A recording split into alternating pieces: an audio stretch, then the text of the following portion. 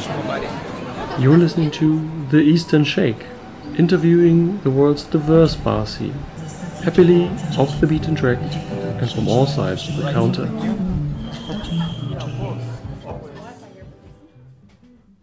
Hey everybody, welcome back to our podcast, welcome back to Counterculture. Today we're in Ukraine again, we're in Lviv on the western border of the country, and we meet Orest Serediak. Orest is the head bartender of Libraria, the foremost bar in this beautiful town of 700,000. We're sitting here in the roof of the bar. It's a speakeasy, it's very hidden, and it's an old library. Hi, Orest. Hello, everybody. It's a big pleasure to be here today and talk with you about cocktail culture and drinks. For sure. Cocktail culture in Western Ukraine sounds very unusual. But before we dive into the cocktail scene, can you give us a brief idea of this bar Libraria and Lviv? Yeah, so today we at Libraria.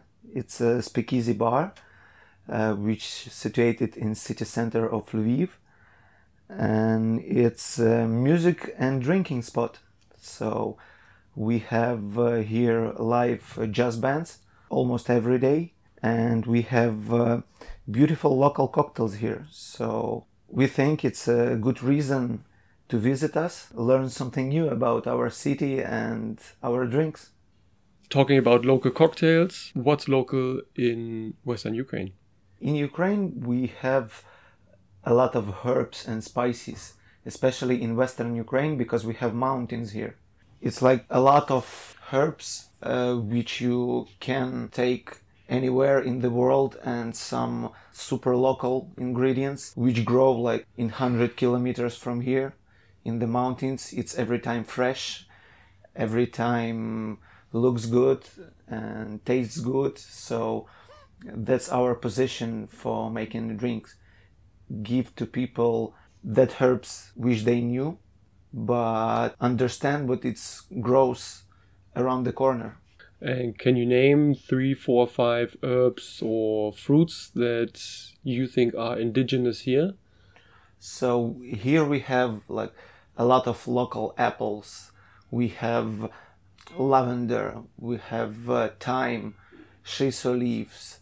Shiso? Yeah. Cranberries? Cranberries, raspberries, basil, lemon basil. And there is a local tea from the Carpathian Mountains, and there's even local brandy. Yeah, we have all of that. We have a local tea which called Ivan Chai. It's fermented herb, which tastes super nice in drinks, very floral. And what about the brandy?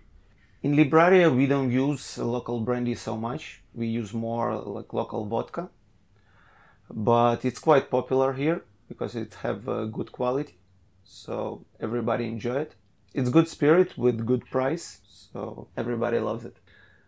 Now going into Lviv, the city, unfortunately it's not so famous in the Western world. It's a city of 700,000. There are a lot of students. You are very famous for your universities and many young people. At the same time, for centuries, it's known for good taste.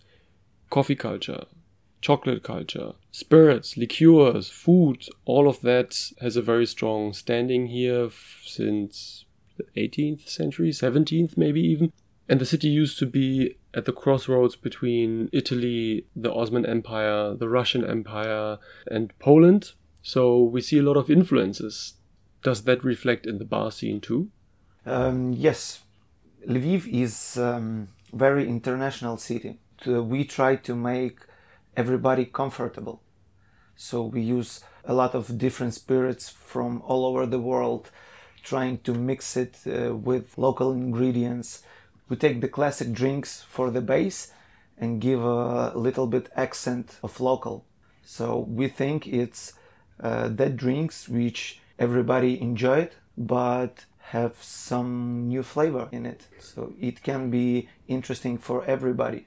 So there are many different flavors that you are willing to take from the world and from your area, from your region. But then again, you have a couple of interesting toys as well. You have your own kitchen, right?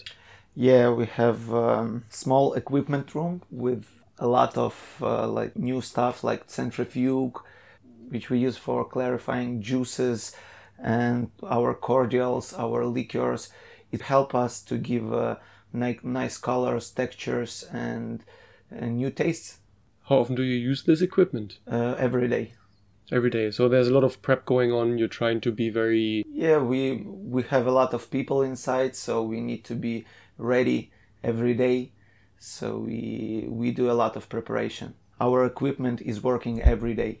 Oh, well, and then it pays. Yeah. Now, I remember that you had a menu that featured the city of Lviv, entertaining and educating your guests about important figures or landmarks in your city.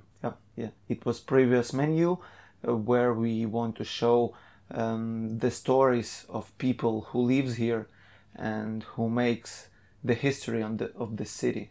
It was parallel with the cocktails and history of the town. Right now you're at the end of closing for a very short time for not really refurbishment, but for like making sure the bar is in perfect condition, super clean and all that. It's a slightly quieter time in the year here, and you opened just yesterday. So there's a new menu again, right? Yeah, it's a new menu. It's like a Carpathian herbs menu where we try to collect classic drinks with touch of Ukrainian herbs and spices. So all of that grows in Ukraine. It's super understandable drinks with the touch of our mountains and our region. So we see menus that change every year. We see interesting equipment, expensive equipment even. We see a bar that's full of guests and showcases jazz or live music many days a week. It sounds like a great concept. It's quite sad that people outside of Ukraine don't really hear about it yet. That's episode 1 of 2. Tune in again to see what's going to be new in Lviv. You're listening to The Eastern Shake, interviewing the world's diverse bar scene, happily off the beaten track and from all sides of the counter.